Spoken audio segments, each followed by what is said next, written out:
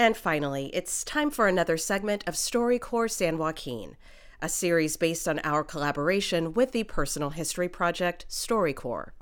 In this edited conversation from February's 2020 mobile tour in the Valley, 23-year-old Emily Farley interviews 75-year-old Eldania about her life as a male impersonator, entertaining in Fresno and beyond. And a warning to listeners, the conversation contains frank discussions about sex. Can you describe your experience walking into your first gay bar? Yes, it was 1965. I was 21 years old at the I went to the Red Robin, and I could not believe I was in such a place because most of my life I was kind of, I didn't know there were bars, and there were so many gay people that is the first place I made friends and quickly learned the Red Robin held drag shows.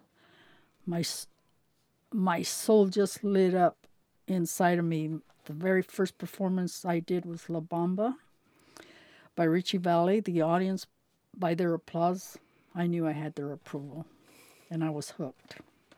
So what are some different, characters you've embodied through the years? You mean entertaining? Yeah. Tom Jones, Julio Iglesias, Frank Sinatra, Tony Bennett. I have performed through the Imperial Court. I would perform in San Francisco, the Bay Area, L.A., Baltimore, and I have a lot of fun memories from the 60s to the 80s. Mm-hmm. Yeah. And for me, being the only male impersonator, I was among all these drag queens, Yeah. And I felt, most of them were beautiful. I felt lucky. I said, oh, my God, all these women, Yeah. And you know what? It also helped me pick up girls when I would entertain. I bet it did. Oh, yeah. Did you ever meet any lovers doing this? Oh, well, yeah. But I was the type of person that I would be discreet. Because I've even picked up married women in the grocery store. There's a lot of horny housewives out there, I'll tell you that. But, I was discreet. And I whether you believe this or not, but there's no reason for me to lie about it. But I've had 3 women in my lifetime tell me, if I could jar your sex, I'd be a millionaire.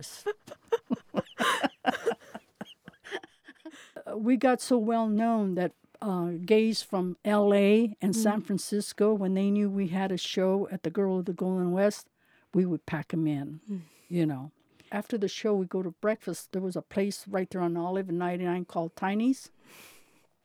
The waitresses, they loved us because we come in there and 20 of us, and we have breakfast and we have a good time, and then they made good tips off of us too, so it was fun. We had clean fun. We did. It was, we drank, some of us got real drunk, but we looked out for each other, and it was a good time. And, and then, like I said, between 2 and 4 in the morning, we'd go home and sleep, and then go to work. Sometimes, oh, my God, I would go to work hungover so bad. It was pretty rough, but. Yeah. So how does it feel when you perform? Oh, wow. I feed my soul. Mm-hmm. I really do. I feed my soul, and